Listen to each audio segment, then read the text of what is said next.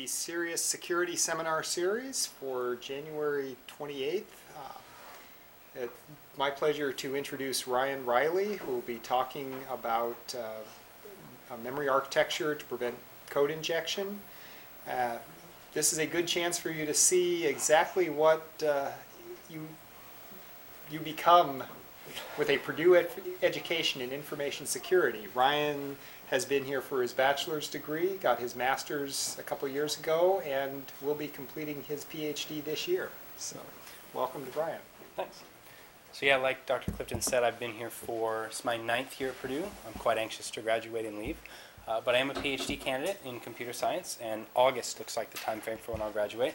And what I get to talk to you about today is actually kind of the core of my dissertation work. So I'm excited to be able to do that. Now the title of today's talk is An Alternate Memory Architecture for Code Injection Prevention. So it's kind of a big title with lots of terms in it, and we'll hopefully define those as we go on through. But just from the title itself, you can kind of look at it and realize that I'm talking about the code injection problem, and I want to be able to prevent it, and the angle that I'm looking at is from the memory architecture approach, so the architecture of the computer that these programs are running on.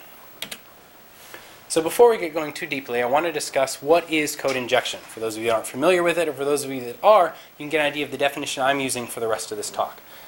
So I want to kind of describe it by illustrating it with an example. Imagine we have a running process, and it has instructions and it has data. Now, as the process runs, the instruction pointer just slowly moves through the instructions at a normal pace, executing the instructions as you would expect a program to. Now, let's imagine that we have an attacker somewhere, and that our program actually has a flaw, some sort of error in it that will allow him to both add arbitrary information to the program's data and at the same time move that instruction pointer to wherever he wants. So the first step for him is to add his malicious code onto the end of the data section.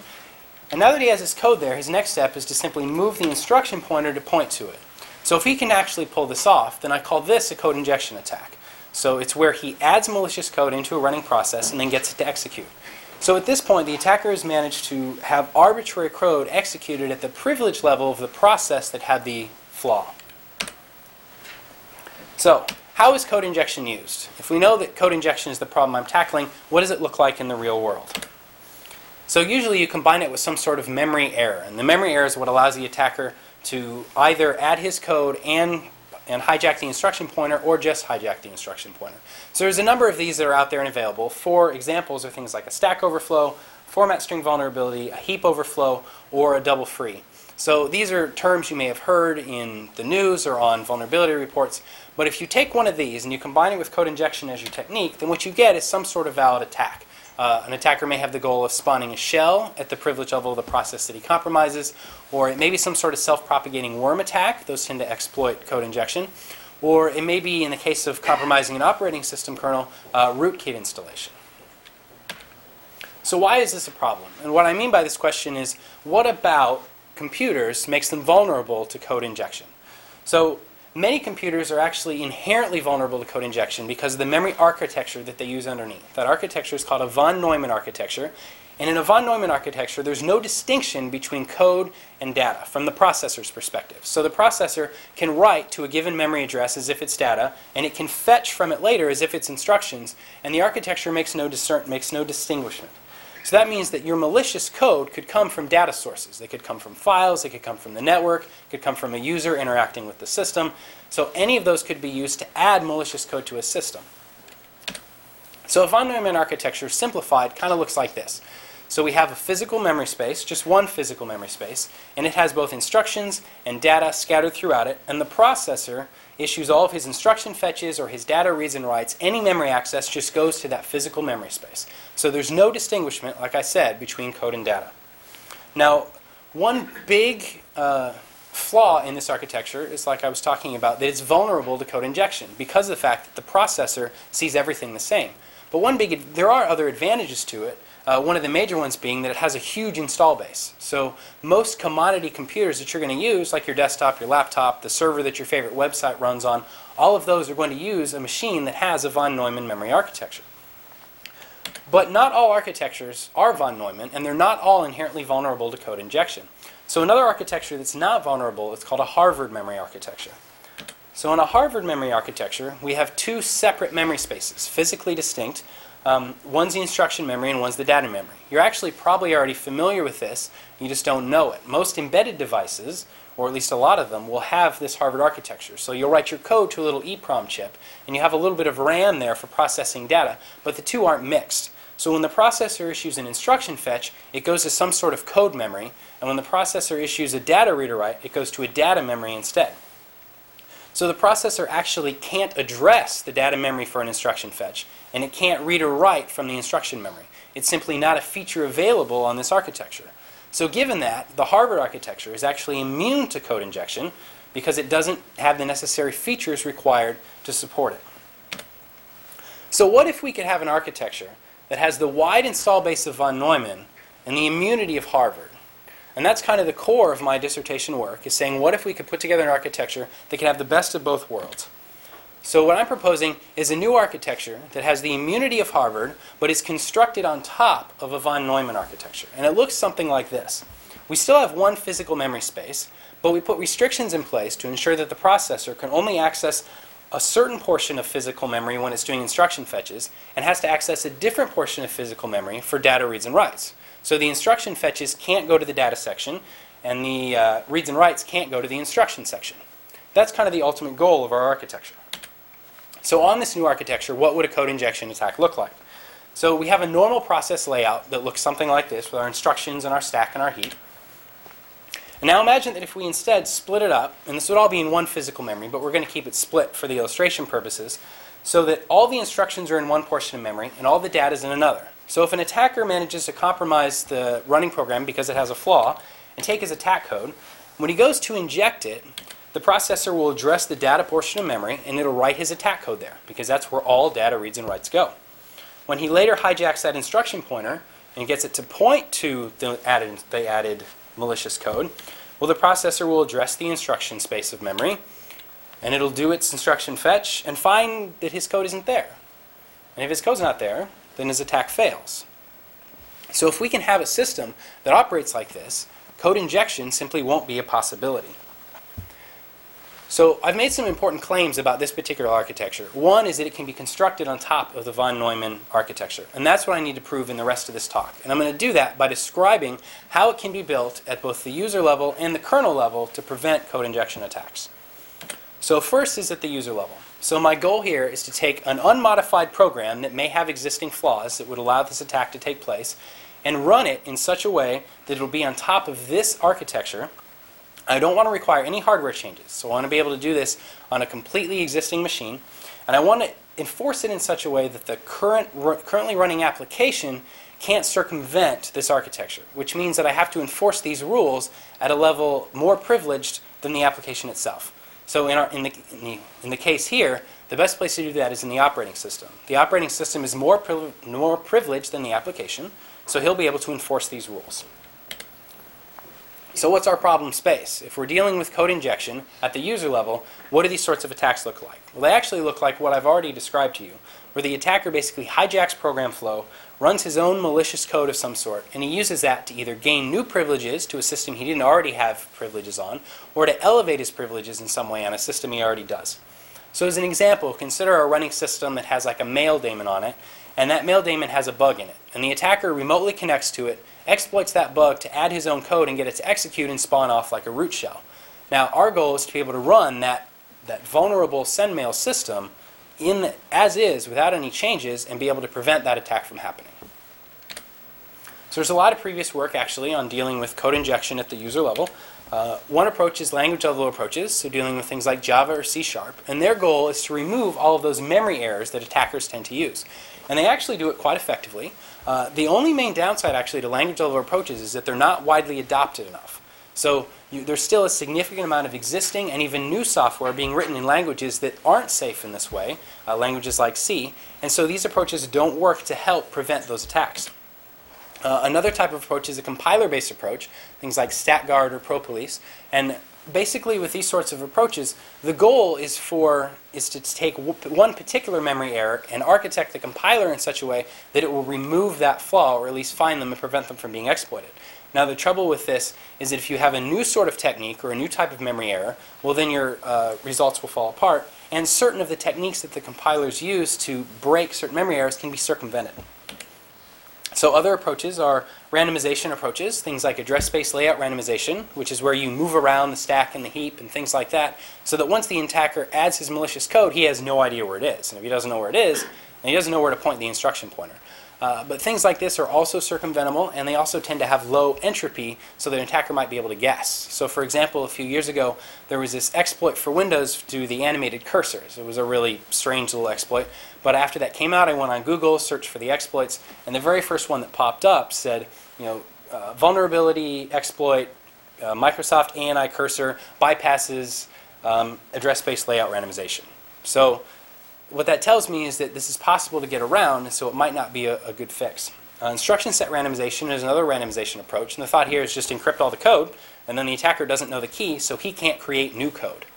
The problem is you have to decrypt all that code at runtime, which causes a performance penalty. Now, kind of the main approaches that seem to be the most effective tend to be the architectural approaches. And the main one in that is called the NXBit. PAX is a software version of the NXBit. So the NXBit is basically a hardware change that both Intel and AMD have made to take a whole page of memory and to say this is not executable. So now if the attacker adds his code to this page, then he won't be able to execute it. But these two tend to be circumvented by attackers. So we have a set of existing work, but it's not fully sufficient. So what role or how do I envision this new architecture working? Well, I made a really important claim, and I said that this architecture has to work without making any hardware changes. And yet I'm still saying that I need the processor to be able to be split across these memory spaces and have that enforced. And that's possible on Intel or AMD x86 systems by making creative use of the TLB, which is the translation look-aside buffer, and the page tables. So the TLB is a little teeny hardware cache that caches page table entries for virtual memory. By using this creative work, I can make sure that data accesses go to one portion of memory and instruction accesses go to another. So let me describe that for you.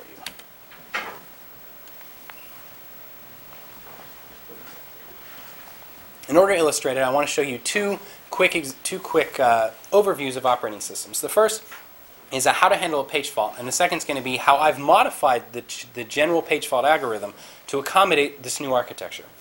So if you've taken an operating systems course, you're probably familiar with a page fault, but I just want to show you virtual memory and page faults on the Intel system.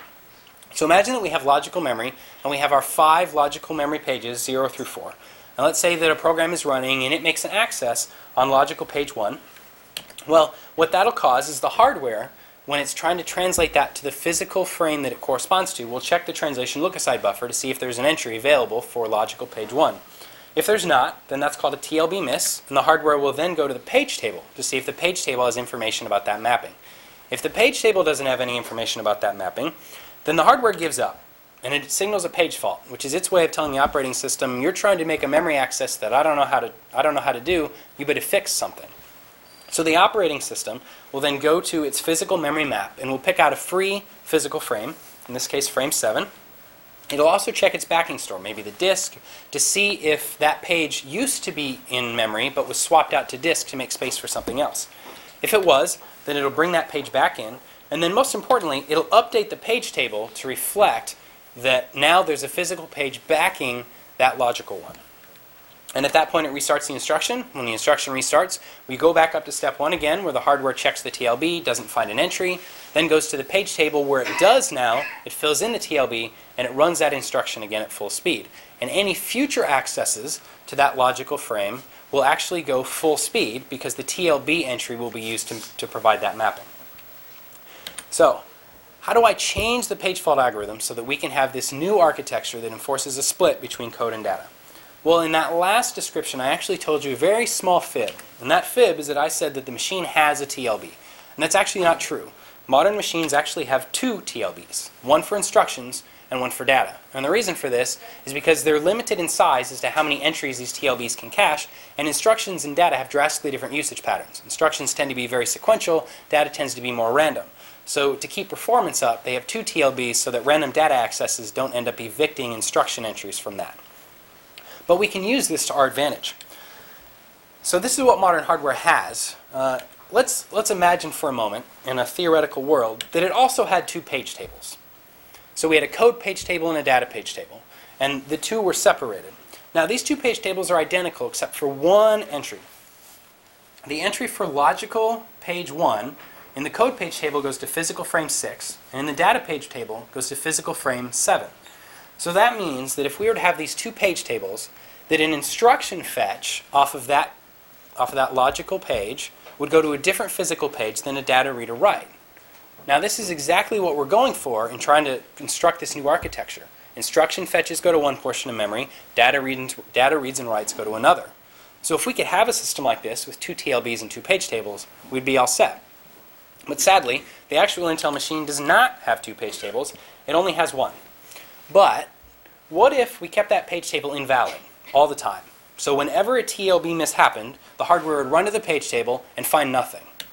So at that point it would initiate a page fault. Now, I've made the page fault handler more intelligent. So the page fault handler is able to take that page fault and determine whether it was for a code access or a data read or write. If it's for a code access, then what it does is it goes to the code page table and it copies that entry down to the normal page table, and then it causes the hardware to initiate a fill of the TLB off of that page table, so that entry gets cached in the TLB, and then it invalidates the page table and restarts the instruction. Now, the page table may be invalid, but if there's an entry in the TLB, then the memory access will succeed, and the instruction will be able to run. And I can do the same thing for the data page table, moving those entries down and causing the hardware to load those into the data TLB. So at this point, the instruction TLB and the data TLB can be desynchronized, which means that your accesses for one particular virtual address will actually go to different physical pages, which is perfect. This is exactly what we want to have happen for our new architecture. So that's how we build this architecture in the operating system for the user level. Now there's two kind of deeply technical points that I just want to illustrate real quick about how I fill that TLB. Don't worry if you get totally lost on these two slides. They're not important for the overall vision. So how do I fill this data TLB? Well, there's actually an operation called a page table walk that I do. It's fairly simple. Within the page fault handler, I make that page table entry valid by copying the entry from the data page table, and then I touch the memory address that faulted. That causes the hardware to fill in the TLB just like I want, and then I invalidate the page table entry, and I restart the instruction, and everything continues as you would expect. To fill the code TLB, though, it's a bit more complicated. I don't have anything nice and easy like a page table walk. So I use a single stepping mode in the processor. Single stepping mode is a mode that you can set so that the processor will run one assembly instruction and then throw an interrupt for the operating system to intercede. So what I do is I make the page table entry valid by grabbing the entry from the code page table. I enable single step mode, and then I restart the instruction that faulted. So now that one instruction will run. That'll cause the instruction TLB to be filled, and then I can catch that single step interrupt, invalidate the page table entry, disable single step mode, and let the system continue to run at full speed. So how effective is this? I really ran two different types of tests. One was a benchmark test called the Weilander benchmark. And what I really want you to gather from this slide is that the Weilander benchmark was one that was designed to show all the different ways that an attacker can hijack that instruction pointer and get it to point to his injected code. But since our approach works by simply preventing him from ever executing injected code, it's able to handle all of the tests without any trouble. Now, probably the more interesting effectiveness test is on real-world vulnerabilities. So I went back and I grabbed 5 vulnerabilities from 2001 to 2003, things that covered web servers like Apache, FTP daemons, Samba, a DNS server, stuff like that, and that had a variety of different corruptible memory regions. And the goal here is to see how well does the system perform on real-world attacks, and it was able to stop them all without any trouble. Now, performance. Performance is always the most important part of any sort of implementation like this. So I ran 4 different benchmarks. One was I tested the throughput of Apache, so how many pages it could serve up per minute. I tested how long it would take gzip to compress a large file, and then Unixbench and Nbench are both benchmarking programs for systems. So the way to read this chart is the blue box represents an unmodified system. So it runs at what I call 100% speed. And then the purple box is the percentage of full speed that my modified user level system can run at. So my performance is above 80% in all these cases, and I consider these to be a good overall basis, or a good overall way to demonstrate the performance of the system. But I also want to show you the worst case performance of the system, because it kind of illustrates one of the main weaknesses that this approach has. So this is kind of a more zoomed in graph on how Apache, that throughput test worked. And what I found is that when I tested the throughput of Apache with very, very small pages, my performance dropped like a rock, so a little below 50%. If I tested it with really, really large pages, the performance shot up really high, almost 100%. So after a lot of digging and a lot of thinking, I figured out why this is. And it's because when you have a really, really low page size, your workload exhibits more context switching. So a context switch is when the operating system takes one running process, stops it, and lets another process run instead. Well, on a normal Intel machine, whenever you have a context switch, your entire TLB is wiped. Well, if your TLB is wiped, then that means that when the process runs again, I have to reload all of those TLB entries. And those two loading procedures that I described to you before are not fast. They're actually pretty slow. And the only reason that I get away with it at all is because the TLB caches those results. But if the TLB is getting wiped a lot, then that's going to lower performance drastically. But I want to emphasize that this is kind of the worst case results, and that's one of the reasons that I presented it. So this is kind of the user level approach. What I've just demonstrated to you is that this new architecture is effective at working at the user level. But what about the kernel level? What if there was a flaw in the operating system kernel itself that an attacker was trying to exploit? Could we protect that? And the answer is yes. So if we want to do this at the kernel level, our goals are very similar to at the user level, just elevated one. So we still want to run an unmodified operating system, one that hasn't been changed at all, and we want to be able to protect it against its own flaws. Again, we don't want to make any hardware changes, and we want to ensure that the operating system itself can't circumvent the protection. So at the user level, I needed something more privileged than the application to enforce the new rules. For the operating system, I need something more privileged than the operating system to enforce the rules. So for this, I looked at what's called a virtual machine monitor. So a virtual machine monitor is just a part of virtualization, and one typical way you may have seen virtualization used is to try and run multiple operating systems on one computer all at the same time. So looking at this diagram, we have one computer, it's labeled hardware at the bottom, but I have three operating systems running on top. And the virtual machine monitor is the small layer of software that sits between the hardware and all of these operating systems. So that means that the virtual machine monitor in itself is kind of a mini operating system, but it's more privileged than the operating systems that are running on top of it. So it's there that I need to be able to enforce these rules. So what's the problem space look like with the kernel level implementation?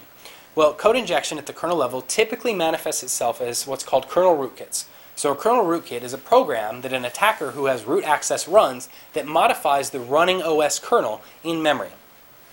And usually he has the goal of hiding himself so that he can keep privileges and prevent an administrator from finding out who he is. So you may have a rootkit that would hide the listings of files, or would make it so you couldn't see that certain processes were running, or that would hide the existence of certain network connections. And it does it all in the kernel so that no matter what user level program you run to check your system, none of them will be able to find anything.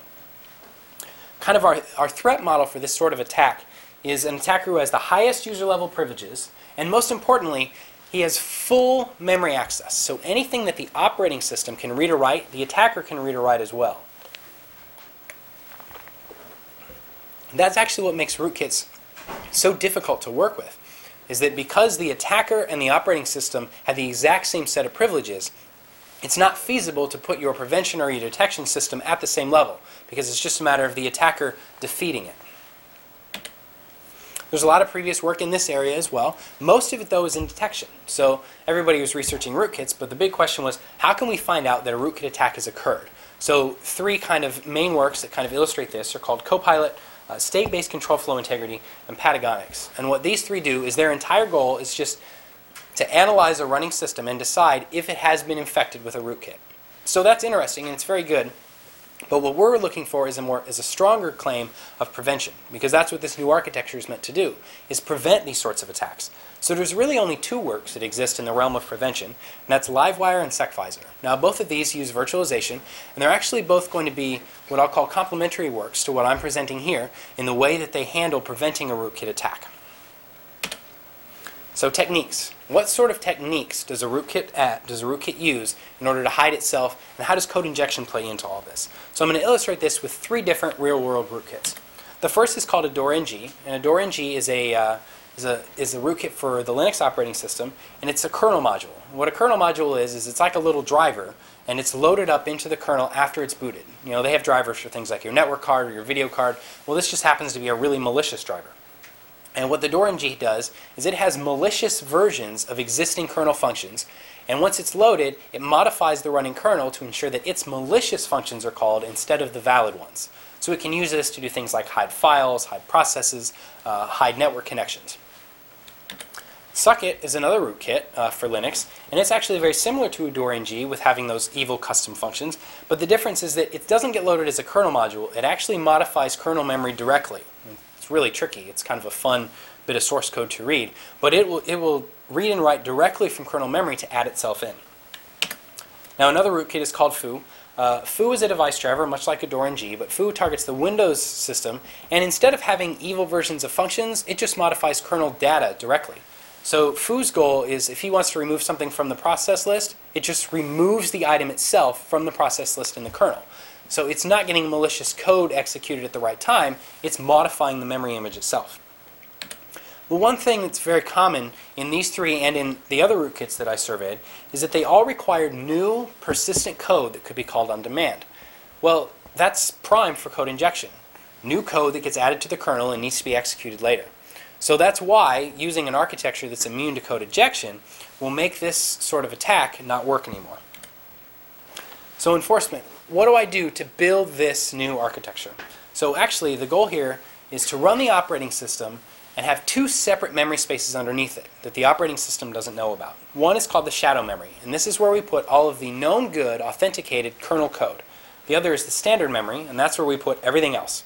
And we're going to use the virtual machine monitor to manage the two and ensure that an operating system's memory access requests are routed to the proper memory space. So let me illustrate this a little bit. The top of this diagram represents the running operating system. The middle layer is that virtual machine monitor, and then at the bottom are our two separate memory spaces. So imagine that we have a system running, and all of the valid kernel code's in the shadow memory, and everything else is in the standard memory. So the operating system makes a memory access. Now that memory access goes into the VMM, and our little enforcement module looks at it and decides what sort of access it is. If it's a guest kernel instruction fetch, so if it's fetching code to be executed by the kernel, then it shoves it down to the shadow memory, and that's where the information comes from. If it's any other kind of memory access, something for the user level programs or just a data access at the kernel, that all goes to the standard memory. So looking at this, if we were to have a system running like this, with all the good code in the shadow memory and everything else in the standard memory, and we were to just run it, this would be immune to the kernel rootkit code injection. Because if the attacker manages to inject his code, it'll get written to the standard memory, but then he won't be able to fetch it from the shadow memory because it isn't there. Now, an important part of this is how do we fill that shadow memory? Like, that's kind of the crux of this argument, is how do I get data into there and not put the attacker's data in? So the first part of that is just adding in normal kernel code. So when the system first starts up and your bootloader picks your operating system, the Linux kernel, or even just your operating system kernel in general, is thrown into standard memory. Well, at that point, the VMM intercedes, and our enforcement module reads a copy of that code and hashes it. And it compares that hash to one that it took beforehand of a known good kernel. If the hashes match, then it copies that code to the shadow memory, and then we can run our system and do the interceding, and we'll be immune to the rootkit's code injection attempts. Well, if you're anything like me, at that point you should stop and you should say, wait, it's not that simple. Sometimes there's dynamic code that gets added to the kernel after it's already started. I already described kernel modules. Well, kernel modules are dynamic code. If I add a driver to a running system, it's got to run code at the kernel level, and to what I just described, that kind of looks like injected code, because in a way it is. So how can we handle that? Well, what we want to be able to do is detect when those modules get loaded, verify that it's valid, and if it is, then we want to copy it to the shadow memory. There's a lot of pain, actually, in dealing with kernel modules. One is that they're dynamically relocatable, and what that means is that when the module was compiled, there were certain data structures in the kernel that the compiler didn't know where were. So he just leaves those entries blank and tells the operating system later, hey, you need to fill all these in for me. Well, that means that the hash of a kernel module will change every time you load it, because those things will be filled in slightly differently. So you have to take that into account when you're doing the hashing. The other problem is that there's lots, thousands of these things, so you need to be able to handle these in an automated way. So the way that I handle them is sometime before the system starts, offline, we have all of our kernel modules. They're generated for you when you compile your kernel, or when your distributor compiles your kernel. And I run this through a profiler. And my profiler, for every kernel module, generates a profile that contains a hash of that module and a list of all of the locations in the module that could get relocated by the operating system. Now, at runtime, what happens is when a kernel module is loaded, usually it gets copied into memory, and then it's got an initialization function of some sort that gets executed. Well, after the copy has happened, because that copy will go into standard memory, but before my initialization function runs, the enforcement module will intercede, He'll read a copy of that kernel module as well as the profile, and then he'll do the hash, taking into account the relocation addresses. If they match, then he'll copy that code into the shadow memory, and everything will be able to run as you would expect. So at this point, we have a system constructed that can prevent rootkit kernel injection and can handle valid kernel modules.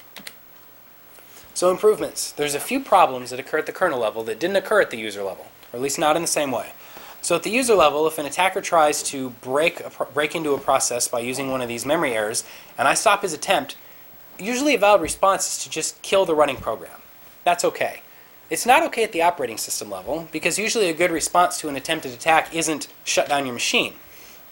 So for example, when you stop a kernel module rootkit on Linux, you get a screen that looks kind of like this. And this is a kernel oops, which is the kernel telling you something really bad happened. Now, the system actually continues to run, but you've lost some allocated memory that you can't get back. And just in general, it's really not clean. Windows, when you stop a kernel module type rootkit, gives you a blue screen and halts completely. Well, this is totally unacceptable, so we need to be able to handle this. Well, one simple approach is, instead of routing that instruction fetch down into the shadow memory where there's nothing, and that's what causes that, not nothing but all zeros, which cause those exceptions, what if I were to route it to a piece of my own crafted code that just says return -1? Well, the reason that I chose return -1 is because most of these rootkits are being initialized as kernel modules, and then the first thing that the operating system does is call their init function. Well, if the init function just returns -1, the operating system will assume that some error has happened, and it'll recover gracefully. So in the Windows example, instead of getting a terrible blue screen, I get a nice error message that says unable to load the driver. Well, that's nice. It's much more clean, and my system doesn't crash horribly. So that's exactly what we're looking for. It's much more elegant. So that's how the system works. The question is, how effective is it? How well does it perform? So I prototyped this in both QEMU and VirtualBox. And I implemented that kernel module profiler for Linux 2.4. So I ran all my tests on Linux 2.4, Linux 2.6, and Windows 2000 XP. So Linux 2.4 has full support. The other two operating systems have more limited support. Linux 2.6, because I didn't take the time to do the module profiling, it wasn't important for these results. And Windows 2000 XP, because I'm really not sure how its driver functionality works. So for those two operating systems, what you have to do is boot the system to a usable state and then turn on the protection. For Linux 2.4, you're protected from the moment that you start booting. So effectiveness, another really big chart. What I want you to gather from it is that I tested 24 different rootkits that span Linux 2.4, Linux 2.6, and Windows 2000 and XP, and was able to stop various types of attack vectors, was able to stop all of the rootkits without any trouble. Performance is probably a more interesting question for this.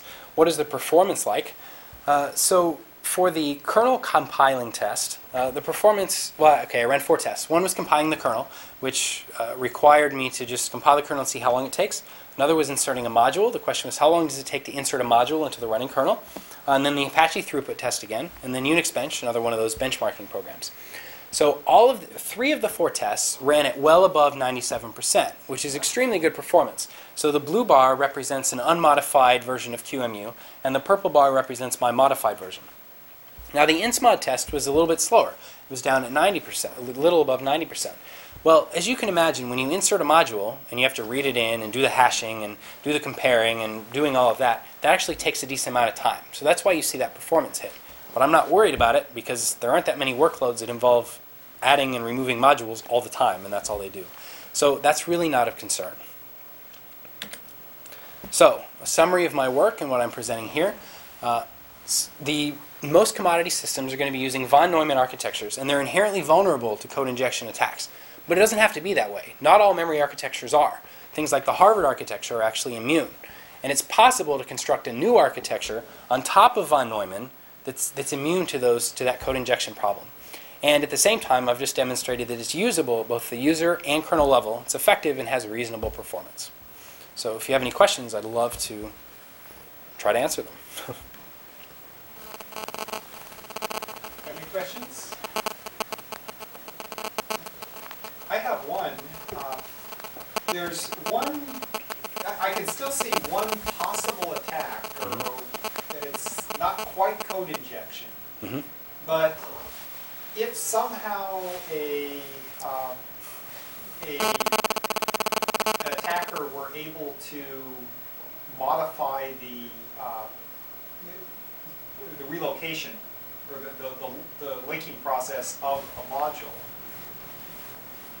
could she install a fake address so that when that dynamically loaded module was executed, it would go someplace else other than where it's supposed to? Would you catch that? So what would be the goal? Like, where would you be sending it to? That would be the hard part, is you'd have to find some place you could send it to In the existing code base, basically? in the existing code base, or was there anything to prevent it from going outside of the current kernel memory? Executing outside the current kernel memory and yet still retaining kernel privileges? Sure. So there's kind of two approaches to the attack you just described. One approach is to say, well, what if basically the attacker finds some way to get it to execute arbitrary code that already exists, and he crafts that to be something malicious. And that's an extremely valid attack, which for a long time actually wasn't too plausible until just recently, when all of a sudden there was a very good paper that described how to make that extremely plausible. So you're right, and that's an approach that I can't handle right now. It's something that we've looked at in some of our future work by trying to think about control flow integrity and such. But yes, I can't handle that particular approach. So the other one you described is another potential attack vector, which basically says, what if I were to, say, put my code somewhere else in memory, maybe in user space or something, and try to get the kernel to jump to it through some other malicious means? Well, and the important distinction is that any instruction fetch that's going to be executed at the kernel's privilege level automatically gets routed to the shadow memory. So if you install new code, no matter where you put it, you're not going to be able to fetch it. But it does raise the question of, well, what if I were to have part of my malicious code run at user level? And so that's a potential too. You could imagine this really convoluted rootkit where certain parts of the kernel code then drop to a user level privilege and run and then go back up when they're done. The problem there is, well, I do think you could construct that sort of really strange rootkit. I don't think you could do it without having to modify any existing or add any existing kernel code to help you along. There's a problem. You need to find instructions going on within the kernel, or you need to find a sequence of bytes in the kernel which would do what you wanted. Right, that's part of it. And there is work that moves along those lines, but it's still, it doesn't, you still can't construct the type of attack I just described with it. Other questions?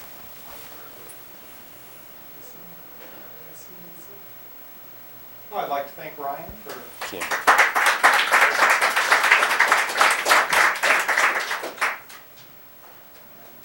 Look forward to having you all here next week. Well, I'll tell you what we have coming up, but I don't have the seminar list. I think it's Symantec next week. Oh, yeah, we have a visitor from Symantec.